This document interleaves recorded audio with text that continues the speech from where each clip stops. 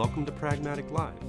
I'm Bradley Ormsby with Pragmatic Marketing, and for this week's podcast, we are bringing you the fourth and final episode of the 30-day launch plan.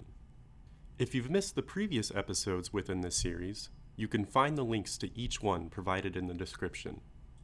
And yet again, here is Pragmatic Marketing instructor Dave Daniels, presenting the final episode of the 30-day launch plan. So what is the 30-day plan? Well, it's feedback from seminar attendees that have attended our launch class, and it gives you a background or a blueprint for planning a product launch. It's got a lot of different areas to look into and definitely takes more of a strategic approach to launching products, technology products, and it breaks it down into the essential parts. And think of this more like not an absolute that you have to do it this way or that way, but think of it more like a quick start guide to kind of get you jumping in there and asking the right questions and pushing the right edges to make sure that you're doing the right things for your overall product launch to get the best success you possibly can. Let's get right into week 4. All right, so in week 4, what I'm going to cover is evaluating a target market segment. We're also going to explore identifying points of leverage. We're going to dig into a review of our launch readiness plans up to this point, see how we're progressing. And we're also going to take another visit at our launch goals and reassess them to make sure, are we on the right track? Are we way too optimistic, or maybe are we are we sandbagging a little bit? One of the big issues around product launch is a lot of times companies get so involved in just getting the deliverables done, they fail to really focus on what they're trying to accomplish with the launch. And it's not very focused. Product launches should build momentum, but that's not going to be possible without the appropriate amount of focus. And that's why we started all of this 30-day product launch planning with defining launch goals. Now, goals define the measurement of success and create urgency. But one of the things we haven't talked about yet is identifying the best market segments that will provide that focus. So of all the areas that you could target, all the market segments, which one is the best one, or ones, there could be more than one, that can help you achieve your product launch goals in the quickest fashion and build the most momentum. I'm a big fan of coming up with very objective ways of evaluating things, and it's no different for evaluating a target market segment. So market segments are those areas that we're trying to get into to help us build our business, right? Those are folks who would have a need for the thing that we do.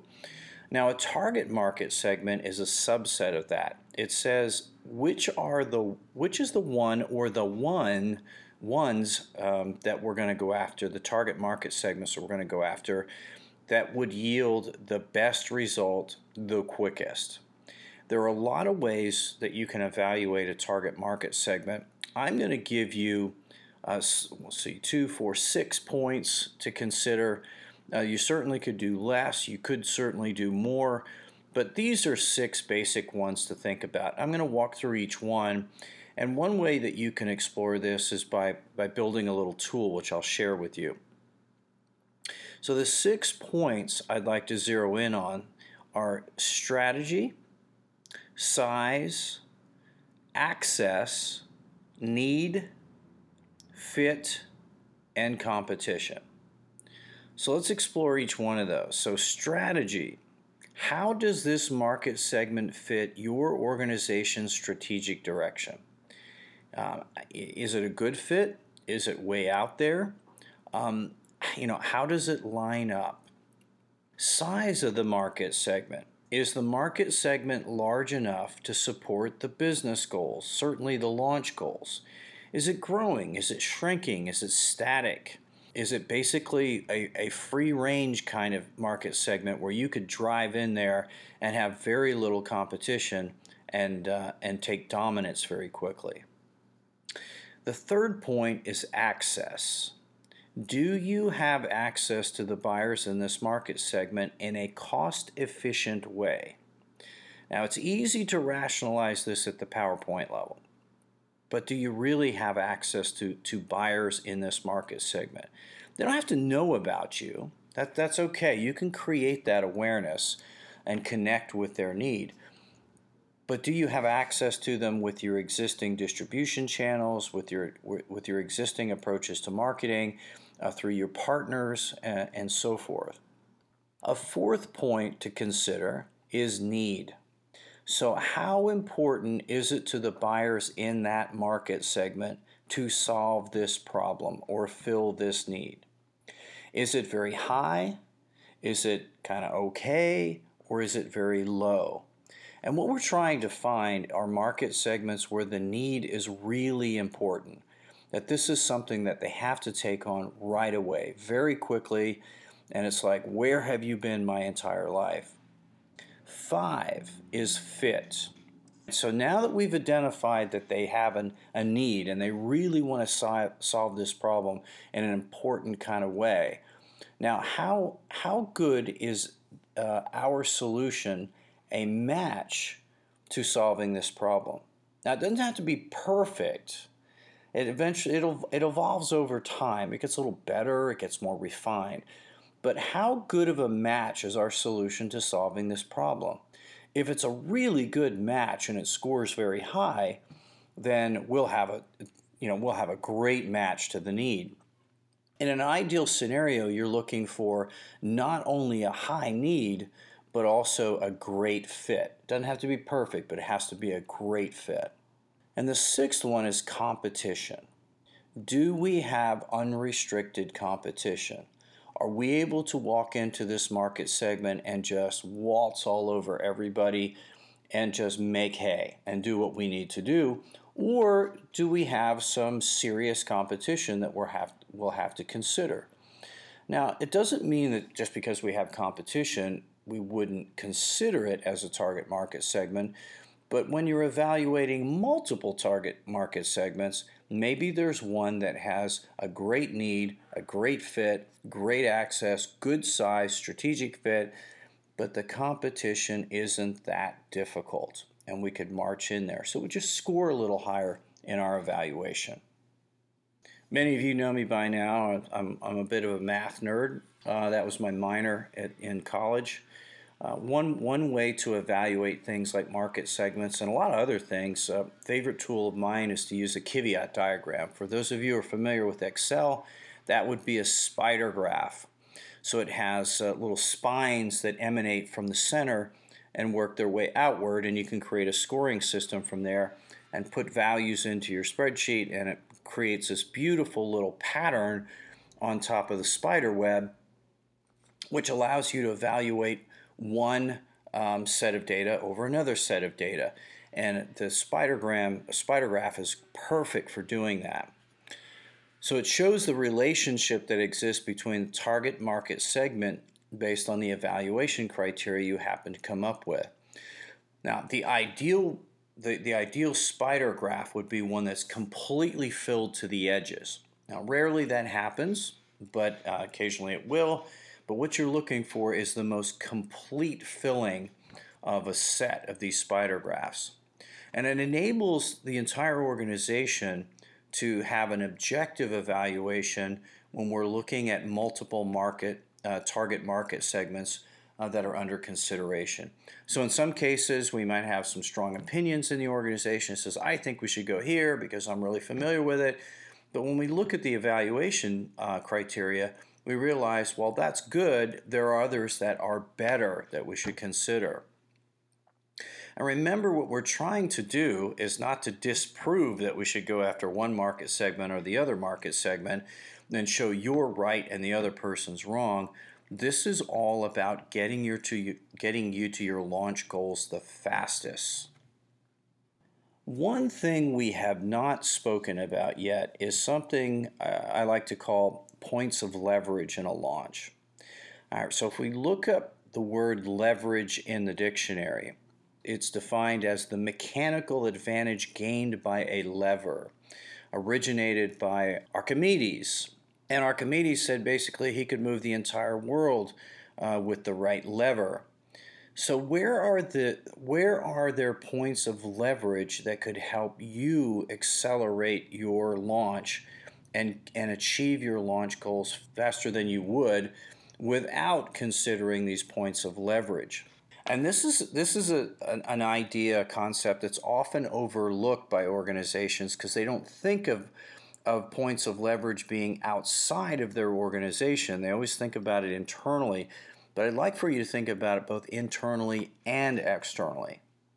So when we think about internal levers versus external levers, internal ones, I'll give you a couple that are often overlooked. If you have a customer support team, you have the market, certainly your customers calling in and saying, I need help with the product.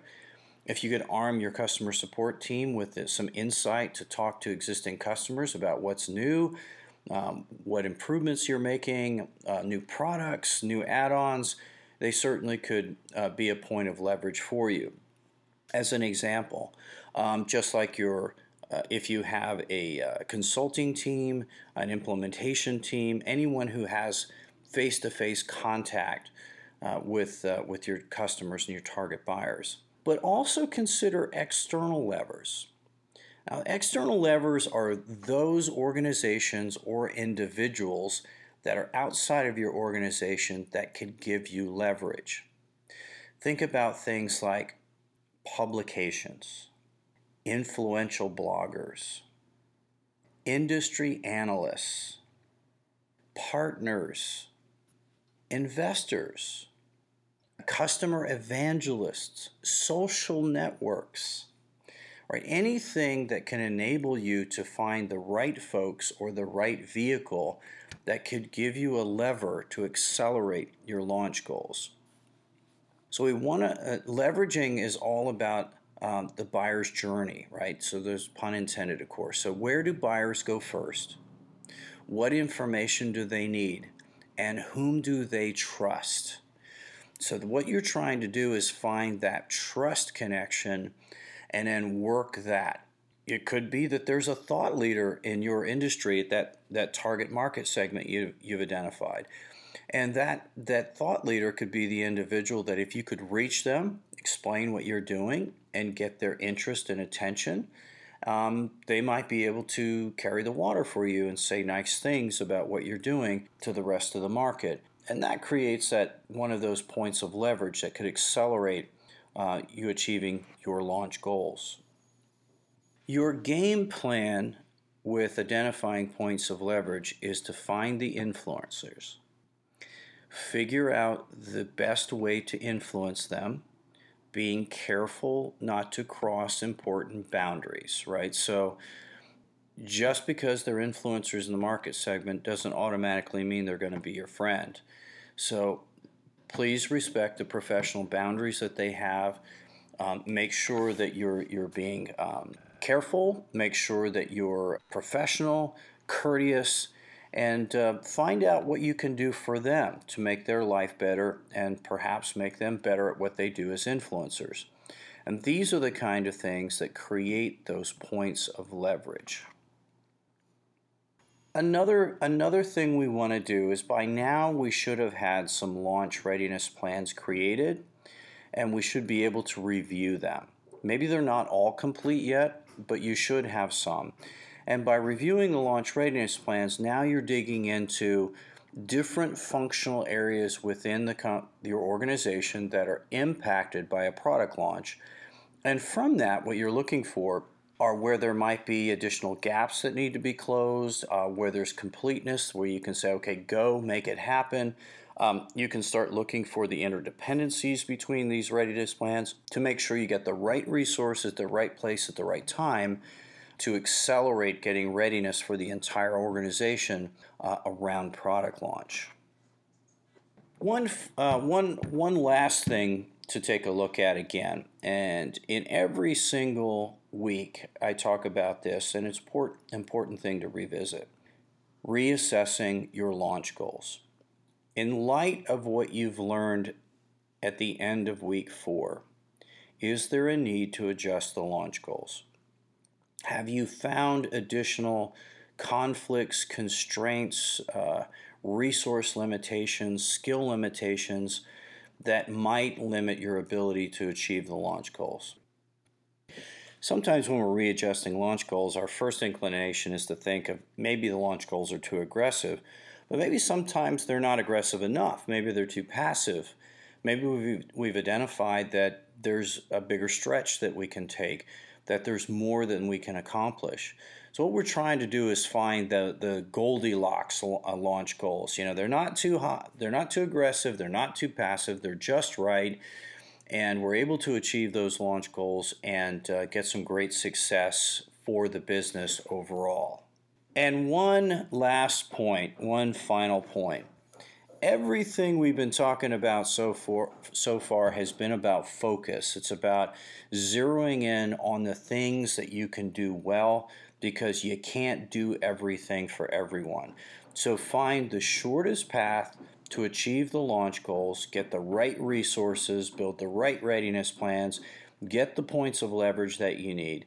Pick a target market and go hard. Go after it hard, and don't turn back until you see really strong and hard evidence that says this is not working or it is working. And if it is working, push even harder.